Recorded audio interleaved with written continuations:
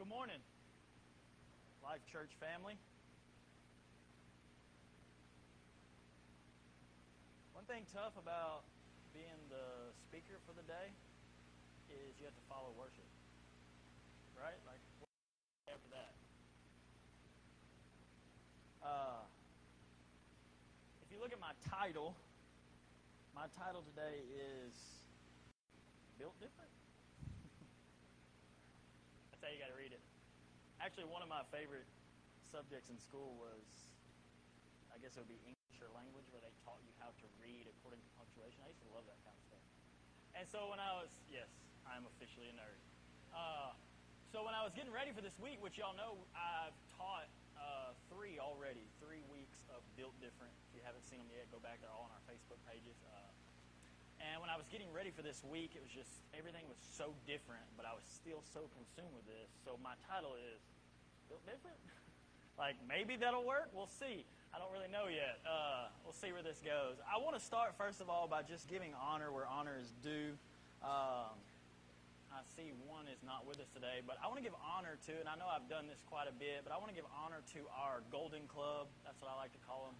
Some of the original ones that are here. And I want to do it today because last Sunday, right? That was last Sunday, Pastor Connie preached on legacy.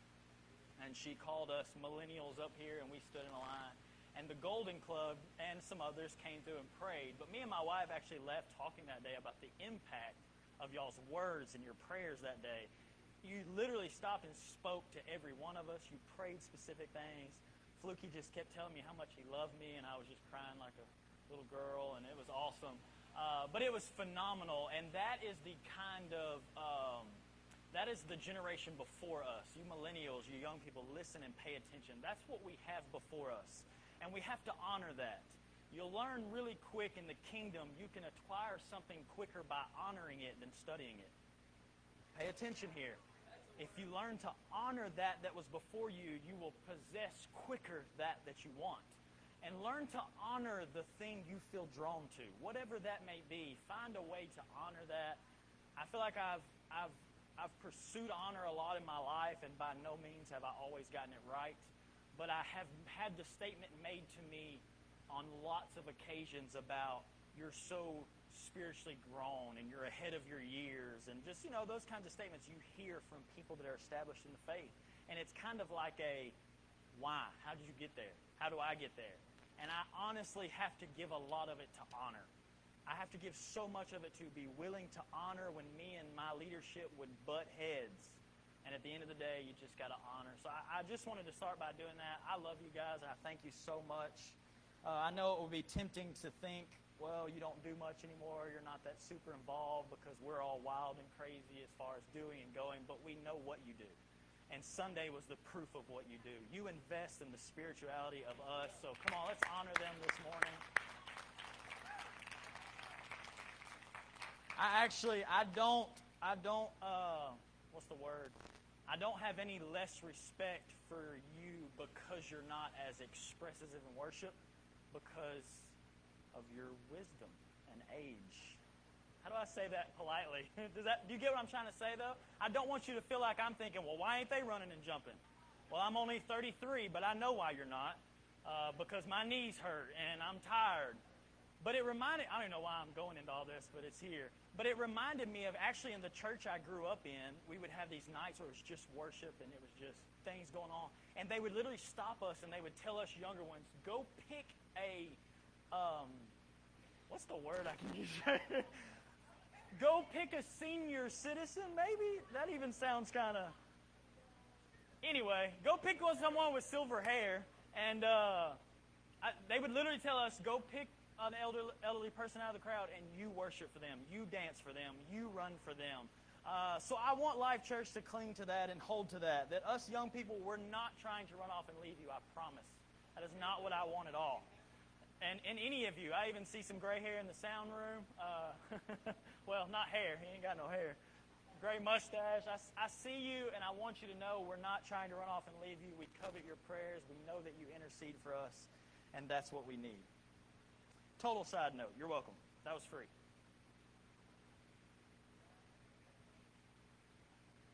Papa Fluky goes first.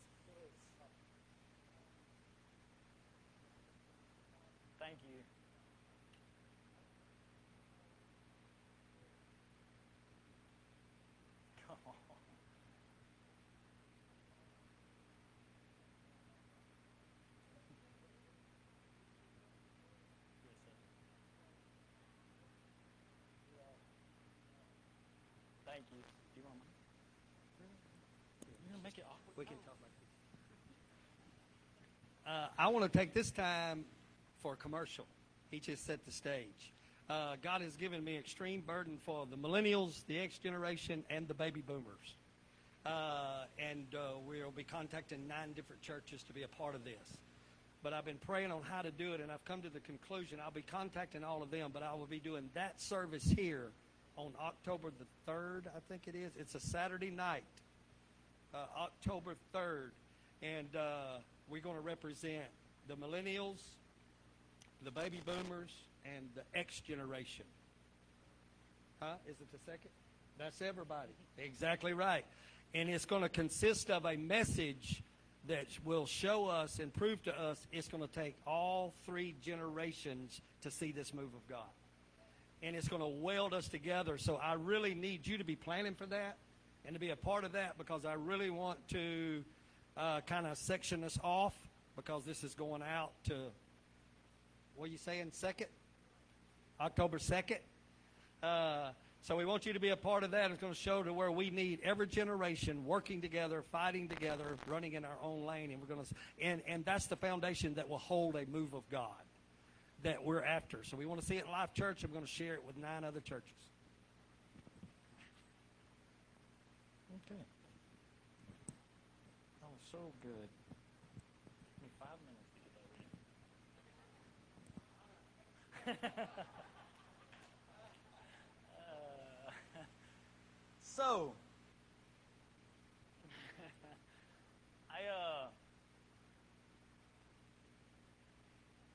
I want to start with just sharing some.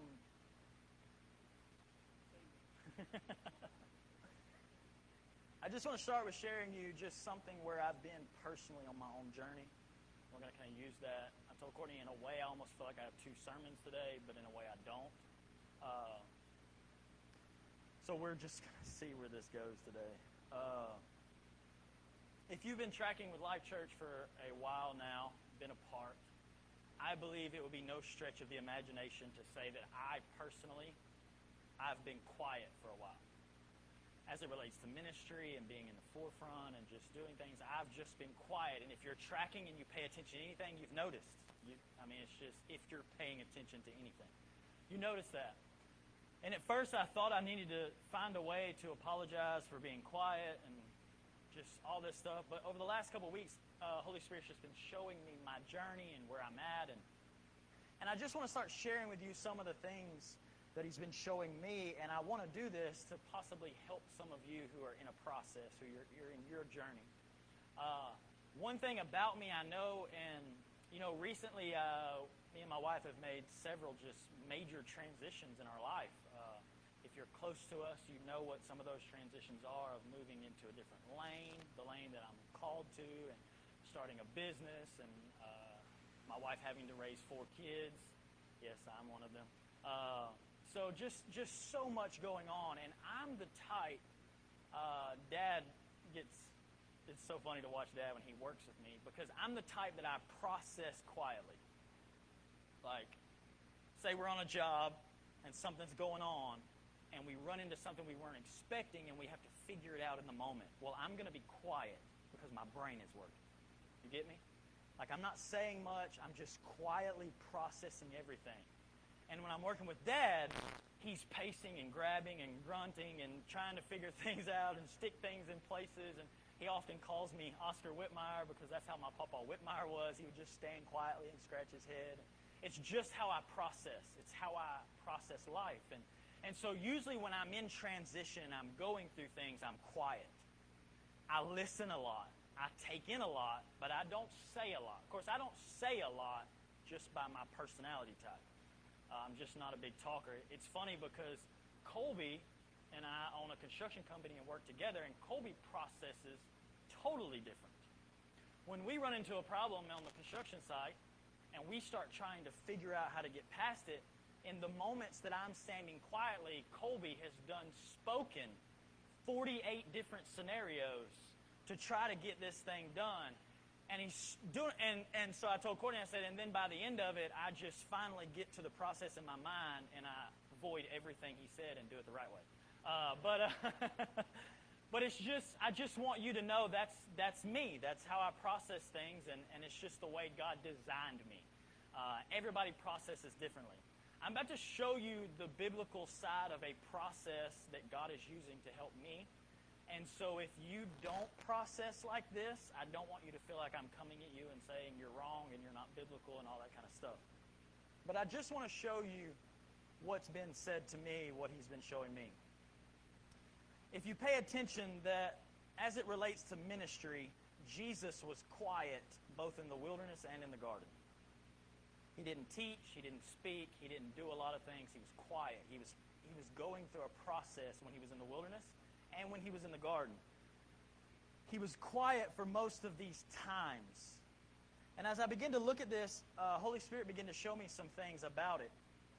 When Jesus was going through these two processes, and He was quiet, in the wilderness, He spoke with Satan, and in the garden, He spoke with Abba.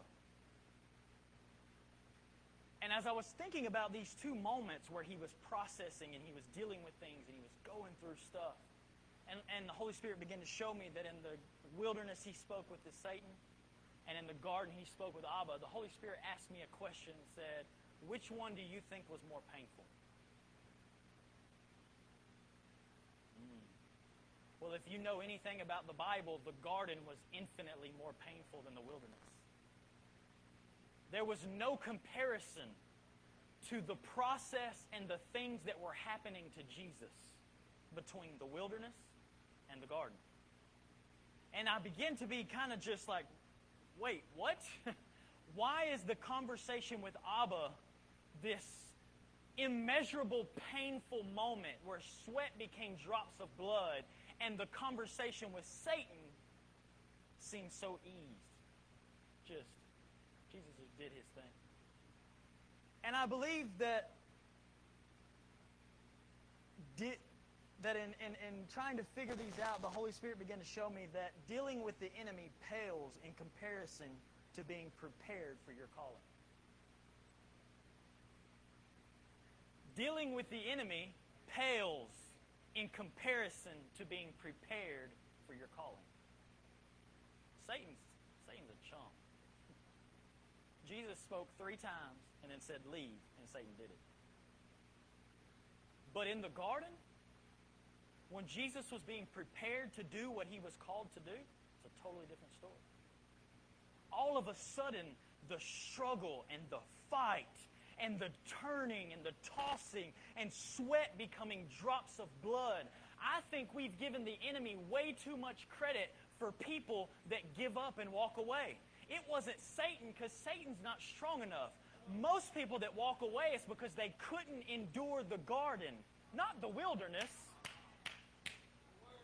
So what you have to understand is, if you can't handle dealing with the enemy in the wilderness, you'll never make it through the conversation with God in the garden.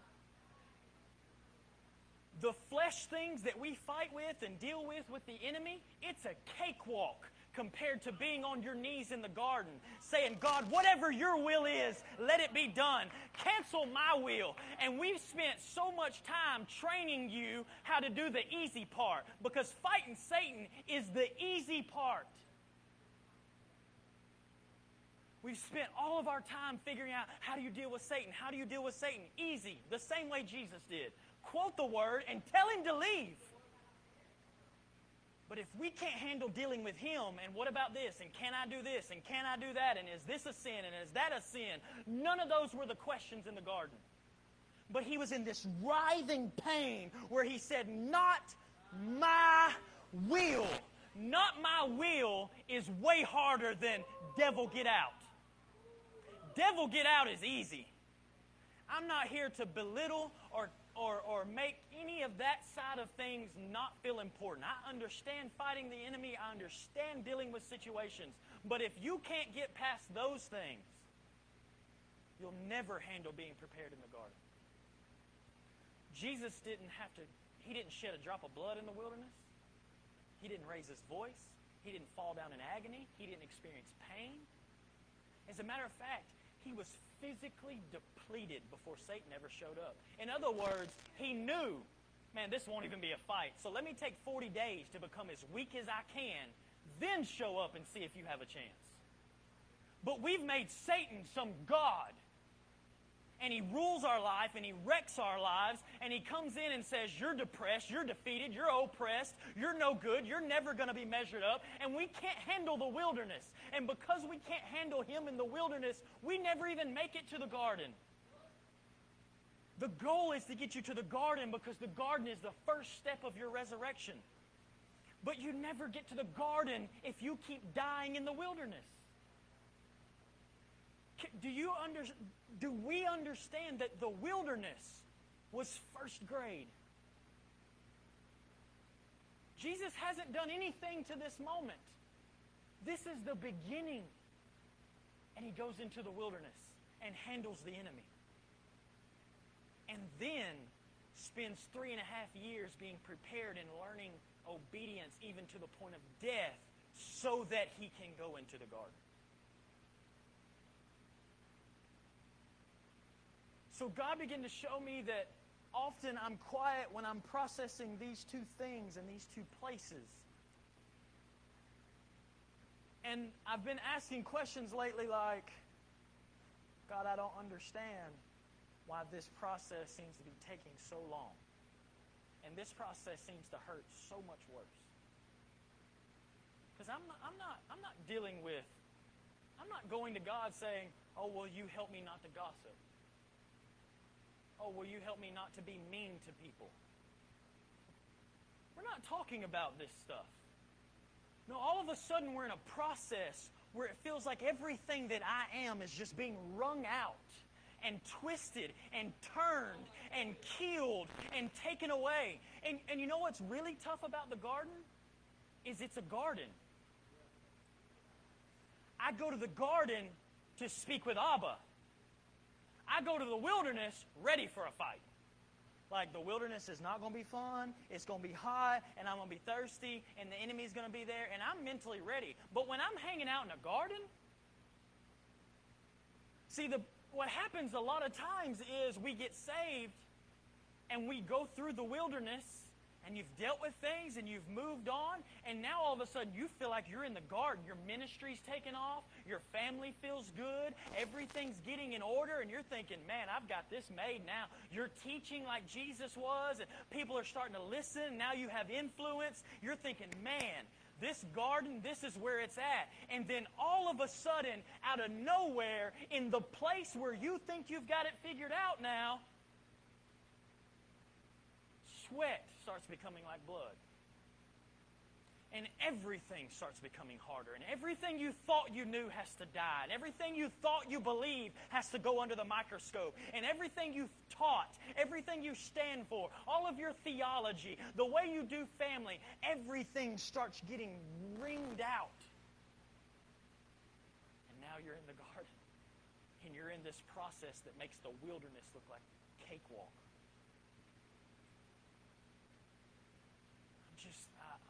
I came to this understanding this week that the church has gotten it backwards, and we've deemed dealing with Satan harder than being prepared for what we're called to do.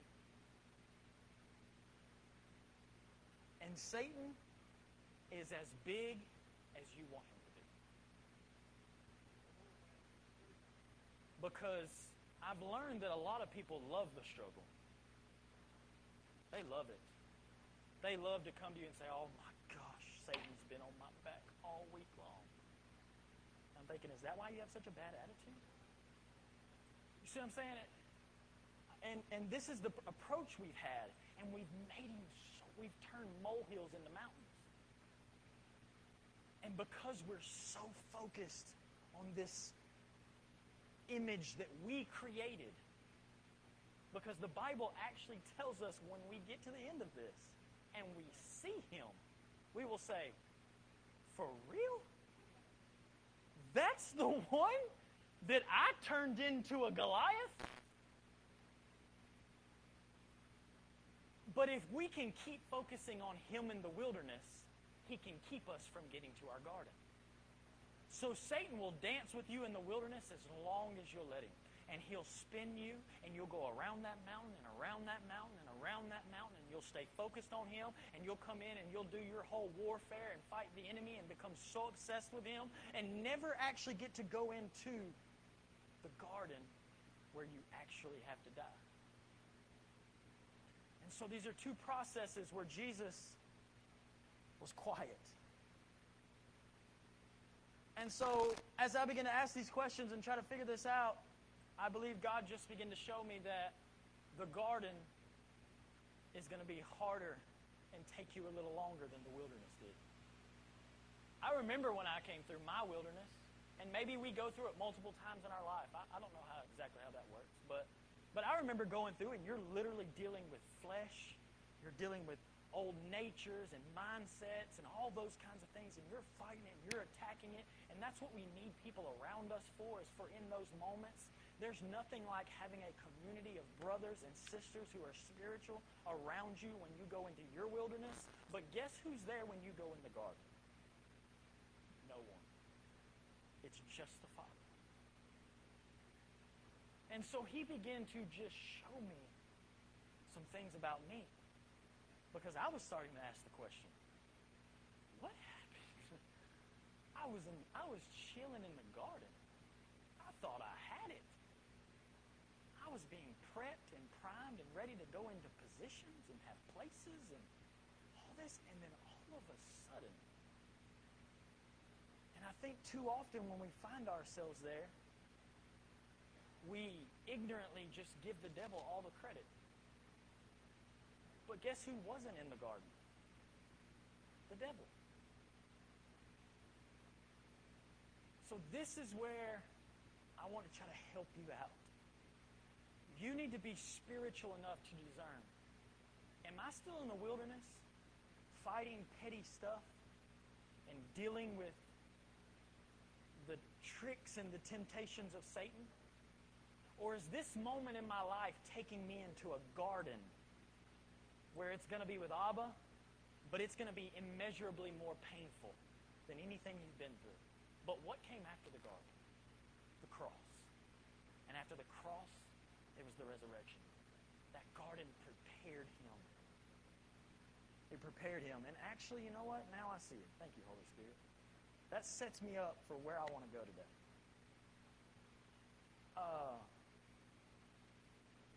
Let's just go to our scriptures, Jason. Let's start there. John chapter 6, verse 60. I want to take you on. If you have ears to hear these scriptures, fill them with your spirit. Because if you're spiritually attuned to these scriptures, I'm about to take you on an emotional roller coaster. Are you ready? I hear pages turning. That's awesome.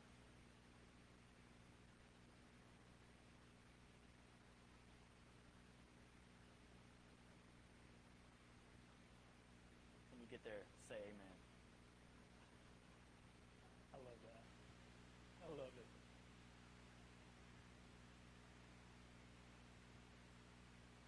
John, it's a pretty simple one. Matthew, Mark, Luke, John. It's right there in front of the New Testament. John chapter 6, verse 60 says, "Therefore many of His disciples, when they heard this," we're going to take our time with this, all right? You got the teacher this morning. Check this out. Notice who we're talking about. Pay attention. There's an incredible law when it comes to, I'm not going to use any of those big crazy words. When it comes to how you read and study the Bible, there's a law you have to follow, and it's called the law of first mention. And you have to understand that when something's first brought into the context of what you're talking about, you have to carry that context throughout the rest of the passage that you read. Otherwise, you can take that context and just make it whatever you want, right? So pay attention to this. Therefore, many of His, come on, this is teacher day. Many of His, when they heard this, said, "This is hard. Who can understand this?" And when Jesus knew in Himself that the disciples complained about this, I love this. He said, "You offended, bro?" That's probably not how He said it. "Art thou offended?" Because for some reason we think He talks like King James. I don't understand that one either. No, it says, does this offend you? What then? If you should see the Son of Man ascend to where he was before, it is the Spirit who gives life, the flesh profits nothing. The words that I speak to you are spirit, and because they're spirit, they bring life. So let's catch this real quick. This is totally a side note. That means you can say a whole lot of religious things that have no life. It's all about the spirit from which it's said. Because the disciples in one situation quoted a prophet from the Old Testament so they would have an excuse to kill people. And Jesus said, you don't know what, come on Bible students, you don't know what spirit you're of. So even this, without the spirit, can't bring life. All right, let's keep going. Don't y'all love the Bible? So much just in this little section. Where are we at? 64? But there are some of you who do not believe. For Jesus knew from the beginning who they were who did not believe and who would betray him. And he said, therefore I have said these things to you, that no one can come to me unless it is granted to him by my Father. Check this out. This scripture, I mean, you just can't make this stuff up. This scripture is John 6:6:6. You ready? Saddest, possibly one of the saddest scriptures in the Bible. John 6:6:6 says, from that time, many of his... Remember, we started with many disciples. Now we're back. Many of his disciples did what? They went back. Not only did they go back, they didn't follow him no more. Man. You feel the emotion in the room? I told you I was going to take you on a roller coaster. Buckle your seatbelt. Here we go. From that time, many of the disciples went back and walked in the more. And then Jesus said to the disciples, because Jesus is so awesome, you going to leave too? I love this. But Simon said, Lord, where are we going to go? Go where? Go to who? Go listen to what? Once I've heard Jesus, go where? Listen to who? Oh, come on. Some of y'all weren't ready yet. Put your hands up like we're on that roller coaster because Peter's fixing to take us over the edge now. Go back to what? I understand they all left, but I know you. And I'm thinking, go to who? Oh, come on, y'all. Simon said, Lord, to whom should we go? You have the words of eternal life. And this is it right here, verse 69. We're gonna tee off on this one. You ready? Also, not only are your words life, but also we come to believe and know that you're Jesus Christ. You're the man. You're the one. You know why we search so much? Because we don't know and believe He's the one. And when He's the one, where else would I go? Where else do I go when I'm convinced He's the one? You can't tell me nothing from nowhere else. No one else is bringing truth. No one else is bringing revelation. It has to be Jesus. So I choose to cancel everything I've learned that doesn't filter through Jesus. Peter said, go where? Go where? Go back to my successful fishing career that was handed down from generation to generation? No, because see, I already know you now. And once I know you, oh man, I wish we had some people that just knew Him. Because when you know Him, there is no 666. There is no, and then I went back. Jesus said, those who put their hand to the plow and look back are not even worthy to follow me. And all of a sudden in 667, Peter says, wait, what? Or 668, go where? Because now I know you. It's easy to leave when you don't know Him. That's why people leave churches every day. They're not leaving Jesus. They're just leaving all of us. Because I'm going to be totally honest with you. I'm going to be totally honest with you. Sometimes leaving y'all would be easy. I'm just going to be real today. I know y'all can't be honest yet, but sometimes y'all get on my nerves. You know who don't get on my nerves? Jesus. See, that's the thing is too often we think, well, how in the world did they leave Jesus? Oh, they didn't. Trust me. God,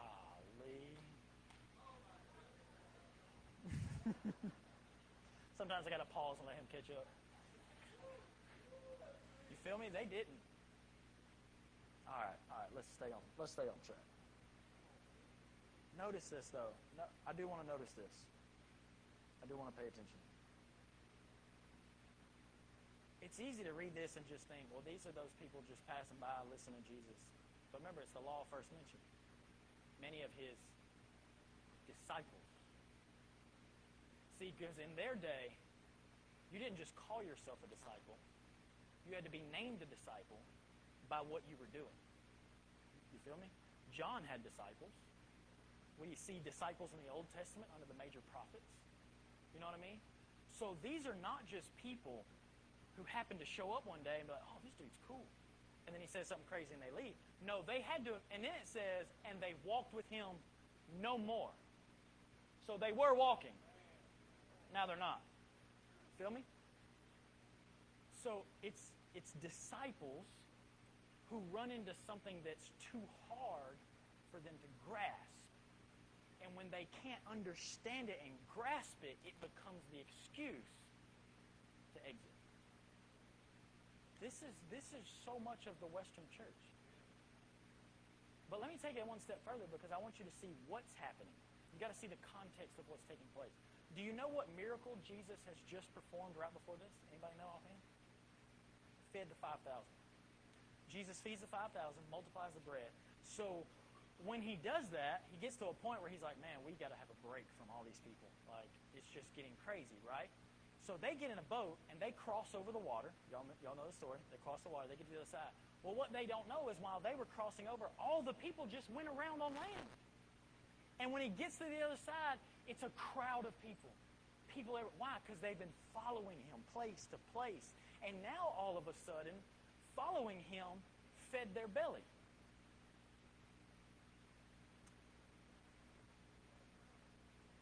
I'm about to make some statements. I need you to love me anyway. You ready? So what happened is, what was intended to just be a gift to help them in the moment, they took it and turned it and made it something that they expected out of him. Ooh, I feel treading in it now. So what he just gave is a gift because he's Jesus and he's awesome. Here's a miracle. Eat this bread. Don't you know that had to be the best bread you ever ate in your life? Jesus made it, okay?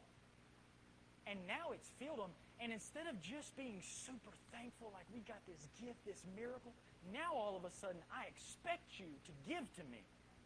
I expect your miracles to fill me. And I expect you to turn tricks so that and then on the other side of the water, Jesus doesn't make bread. Instead, he starts asking something out of them. And all of a sudden there's this, wait, I didn't show up to get rules and regulations. I showed up for bread.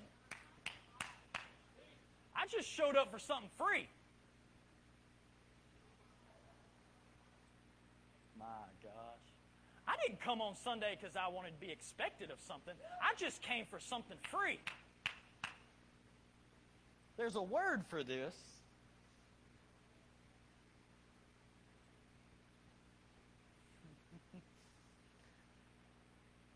I almost titled the message this, and I backed out. There's a word for this, and it's called socialistic Christianity. And it's this idea that what began as a really good gift, through the idea and the mentality of socialism, now what was a gift, I expect you to give that to me. You owe me that. And through entitlement, socialism creeps into the church. And I don't want to show up and be expected and earn anything. I just want you to give me a free gift. I just want to ride off the pastor's anointing. I don't want to work to get I don't want to go through my own garden. I want your garden to get me there.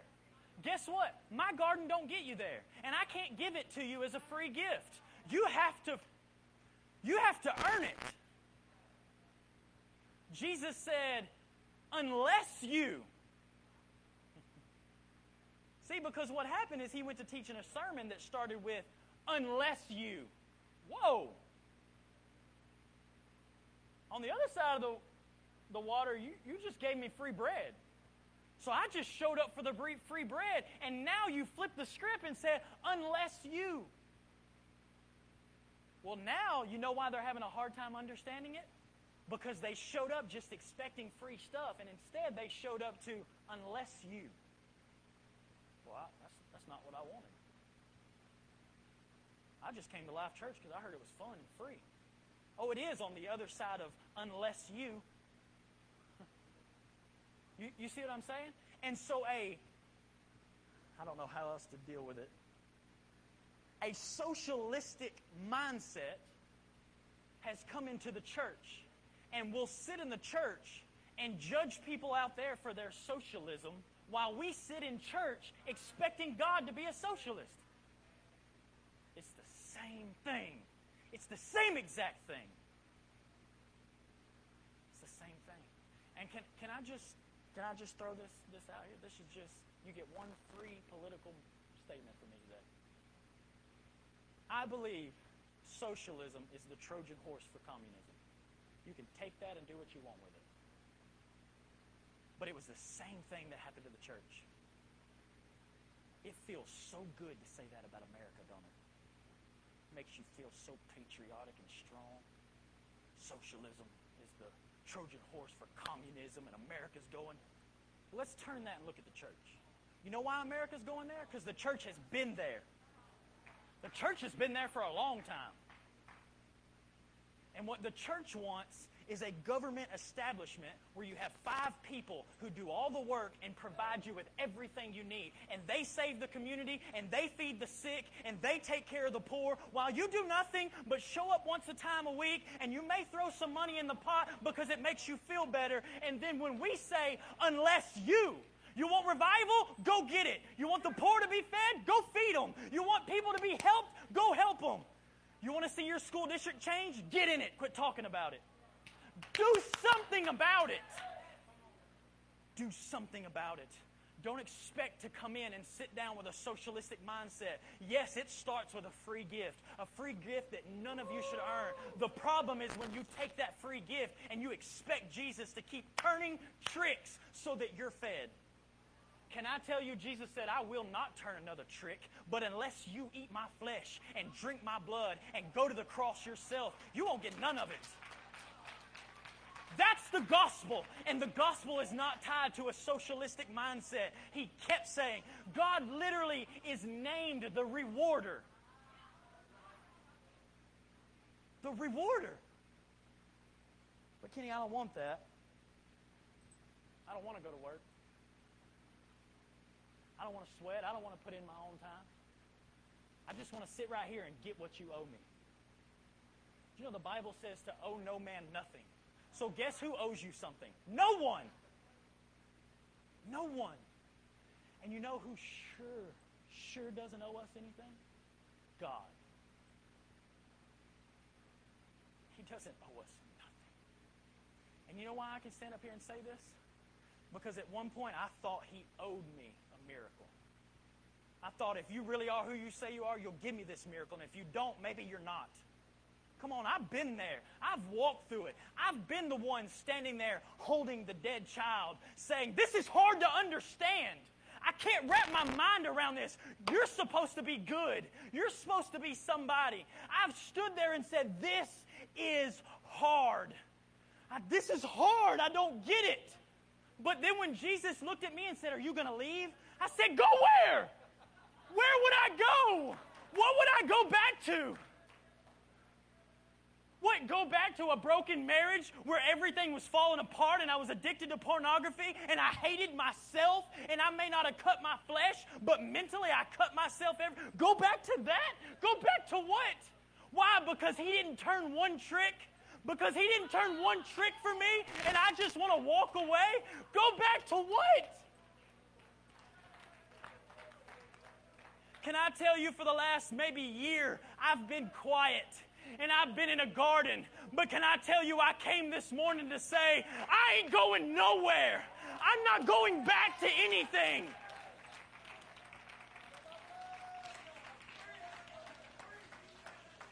If nothing else, he's poked me for the last time.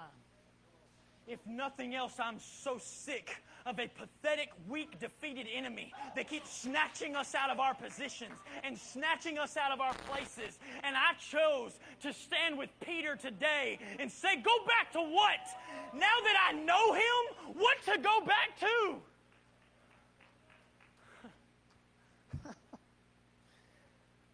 What's crazy is this is only chapter 6. Now, you can look at this from two ways. By chapter 6, this means that they could have potentially been following Jesus for over a year now. Timelines are very hard to keep up with in the Bible. But potentially, they could have been following him for over a year now.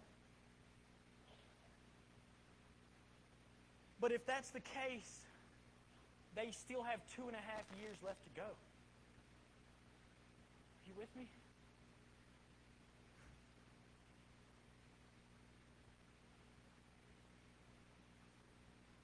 I feel y'all today. Some of you this week, Jesus has been asking, you going to turn back too? You felt it. I'm even going to take a little step further because I'm using what I've been through to feel where some of you are at. Some of you have been avoiding prayer because you think he's going to ask you. I wouldn't even come in here. Dad came to me and said, man, I've been using your office. You ain't been in there. And I was like, oh, well, I'm starting a home office. Home office. I got 3 kids. There ain't no such thing as a home office. In my home office, you have to dig through all the toys and the stuff and get to the desk. You know what it really was? I knew he was asking.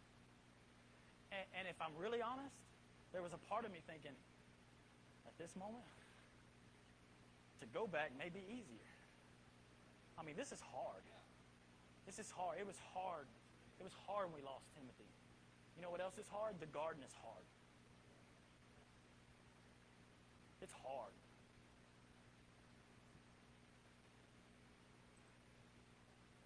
It's hard because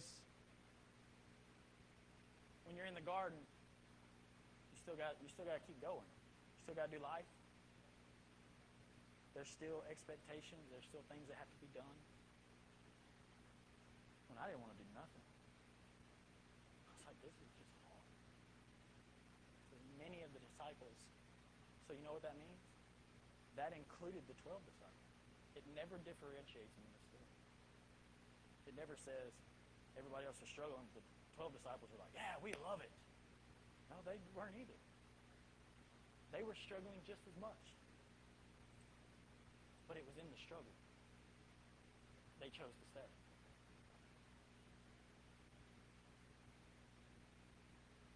See, if you haven't already dealt with Satan in the wilderness, then he'll convince you that you're wrong because you're struggling. I can't believe you're struggling with what the pastor said. You must not even be saved. You should probably go find another church. Come on, Satan will get in there and he'll twist all this kind of stuff because it's the struggle. But in the middle of the struggle, Peter said, go where? I love it because he ends it with, go where we already know you. I love that. Because the struggle's real. Jesus said, in this world, you're going to go through some stuff. John 16:33, in this world, you're going to go through tribulation, trial. It's going to hurt. It's going to be a struggle. But be of good cheer because I've already taken care of it. I already know the one who's taking care of it. So in the moment of the struggle and the wanting to walk away and the wanting to throw in the towel. As a matter of fact, I don't know, it's been a little while back. I was just going through just this whole process. Just struggling with so much, being in the garden, things happening, changing, shifting. And my wife finally just set me down on the bed. She said, do you want to just walk away from it all? Just quit it all and just walk away. And in that moment, I knew that wasn't Courtney asking me if I wanted to quit. That was Jesus saying, are you going to walk away too? And right there on our bed, because I told y'all I process quietly, so if you ever get into some kind of deep argument or discussion or thing with me, it's going to be very boring for you. Because I'm mostly not going to say anything. Right? Usually our, what do I want to call them? Our discussions let's call them that, usually end with, "Are you not going to say nothing?" Well, I haven't said anything for 13 years, so I'm probably not going to change now. You see what I'm saying? But I knew in that moment. But you want to know what I think was the most incredible part of that moment? Not just knowing that Jesus was asking me through my wife, but knowing I had a wife spiritual enough to let Jesus ask me. Oh, come on. Come on. It would be awesome to be the man of power for the hour and just that awesome minister that's just so strong. But if I just had to go through and count the times where I was in my struggle and I was going through what I was going through, and it took my wife having a dream, or my wife having a vision, or my wife sitting me on the bed saying, "Are you going to walk away?" And it's what saved me. It's what brought me back in. So maybe today Built Different does work. Because the majority of everyone in this story walked away. But there was a few that were just built different. That worked. That worked. And they said, "Walk away to what?" And can I tell you, you may not even be struggling with completely leaving, going away, but you're just not satisfied with where you're at, so you keep searching in other places to pull something in, to figure something out. Peter said, "Go to who? You're the only one with these words of life. I can't go anywhere else." And it's just, to be honest, I guess I give credit to how I was raised.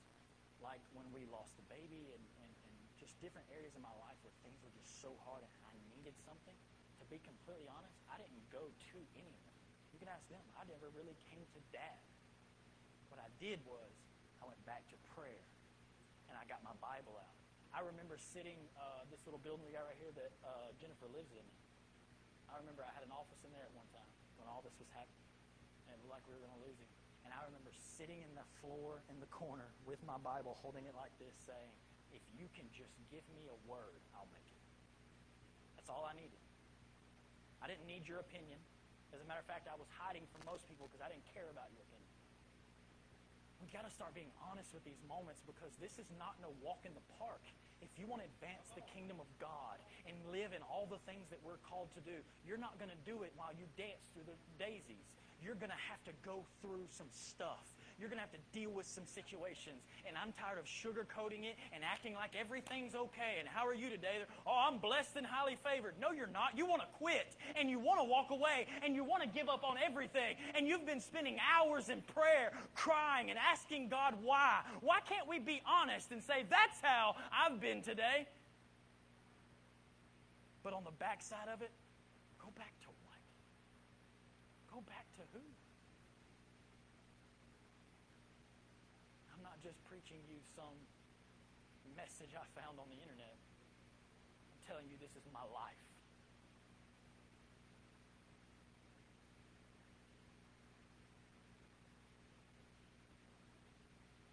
If you've never had a moment in your journey yet where you wanted to leave the church, then you've never served in ministry. Right? Everybody that's in ministry, raise your hand.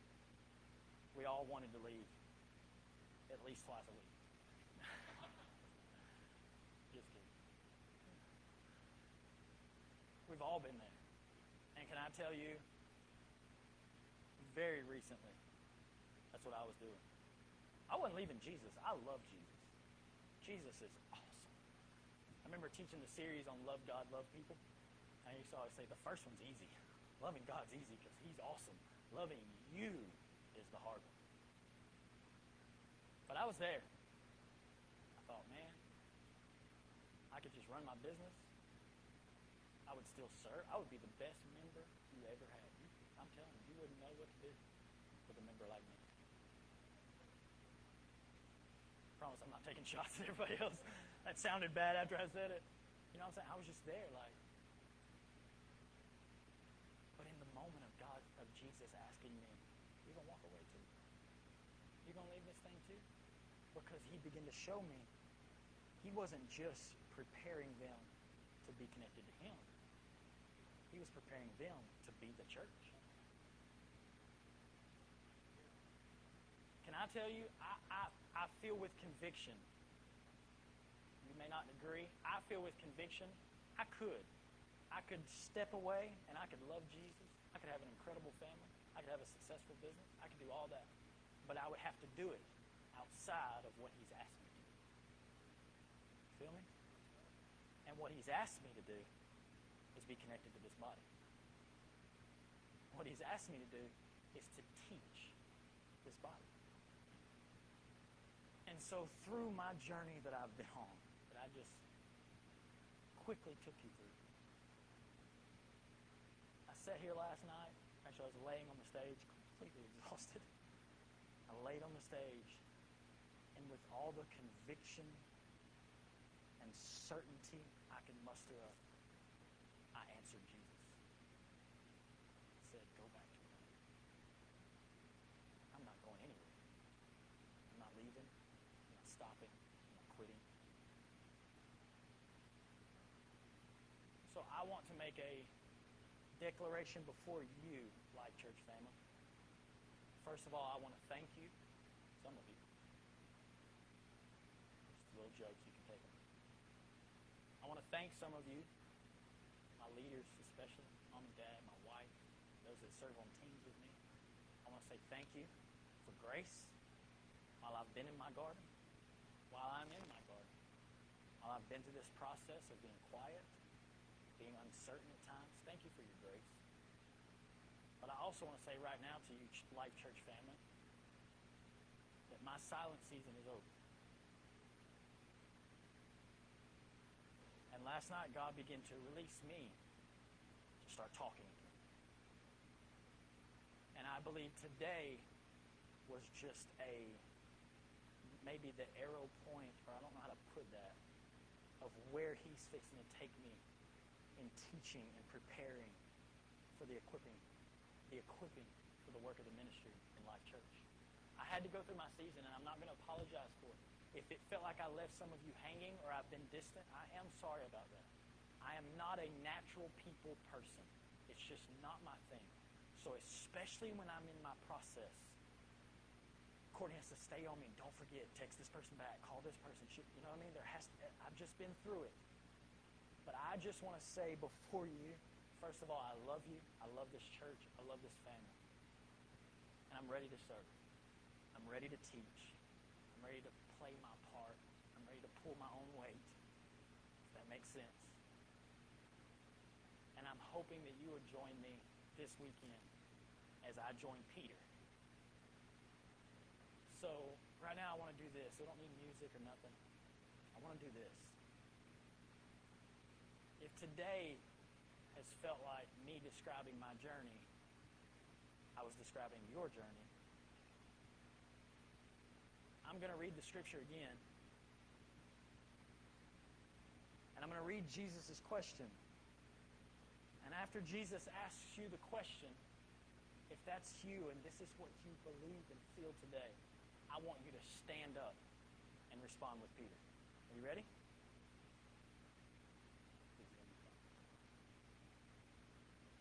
Then Jesus turned to the 12 and he said, do you also want to go away too? But Simon answered him and said, wow. This is it. Answer with Peter. I want to hear you say it. Go back to what? Come on. I'm going to ask you again. And Jesus said, do you also want to go away? And Peter said, go back to what? Let this be our resolve this morning, Life Church. I've never, in closing, I've never been the type to push church moving and hopping and all that kind of stuff, whatever. I've always just ignored it. But today I want us to make a couple of just resolves in our spirit. First and foremost is what we just did. Go back to what? I'm not leaving Jesus. I'm crazy. There ain't nothing out there like Jesus. There's nothing. But I feel like some of us need to also have the resolve and say, I'm not leaving Life Church. I'm not leaving. This is family. And I don't leave family. I don't give up on family. I don't walk away from family. This is it. Because if you don't have that resolve, somebody in here will give you a good reason to leave. Probably him. Because he's bringing some truth right now that you're going to have to sit in the pew and say, this is hard. This is hard. But what happens is, will we override our tendency to lean socialistic? Will we override that tendency and say, even when it's hard and I just wanted something, when he requires this, when the truth requires unless you, I'm not leaving. Because I'll tell you right now, you can find 40 other churches that'll preach it just like you want to hear it. They'll accept your tithe and love you all the way to heaven. But if you want to be a part of the 12 who changed the world and birthed the church, you're going to have a moment where you have the resolve, I'm not leaving. I'm not going nowhere. Kenny, I'm not leaving. You got me? I'm not leaving you, bro. Are y'all with me this morning? Do you feel me? We've all been in this for who knows how long right now. And he's been giving you every excuse. Every excuse. They haven't texted. They haven't called. They forgot. How come they didn't show up to this? How come they didn't speak to me at this? All those are him trying to say, there's your way out. There's your escape. There's your exit. He'll give you as many exit doors as you want. You ever, this is it, I'm closing, I promise. You ever had God ask you to do something, so you said, okay, if they play that chorus 14 more times, I'm going to say it. You ever that? If that person walks on my job today, that person you haven't seen in 20 years, if they walk in here today, I'm going to speak to them. You ever notice that? You know, Satan's the same way. As many opportunities as you want, he'll keep giving you doors. He'll keep giving you ways out. I guess in all, I'm preparing you today because at some point, you're fixing to be ready to walk away, if you haven't already. But today, we as Life Church family stand and say, go back to what? Go to where and go to who? Can we pray together this morning? Father, I just thank you today. I thank you for a group of people, for a family who has decided to stand today with resolve and say, go back to what? We choose not to go back to anything. We choose not to turn to anyone else. But you have the truth. You have the words of eternal life. We know you. What do we go back to after we know you? Father, I thank you for the process. I thank you for the journey. I thank you for the grace to handle it, to go through it, to process it. God, I thank you for what you're doing in Life Church. And Father, if you are bringing Life Church through your garden right now, we just cling to you and we pray that you give us the grace to withstand the pain, the twisting, the undoing, the dying, all the things that have to take place that would prepare a body to go into the fullness of everything that you have designed us to be, God. Today we thank you for it. We bless you this morning, and with all conviction, all resolve, we say, go back to what? In Jesus' name, amen. I love you guys. Life Academy, today at 5. If you're going to be there, let us know.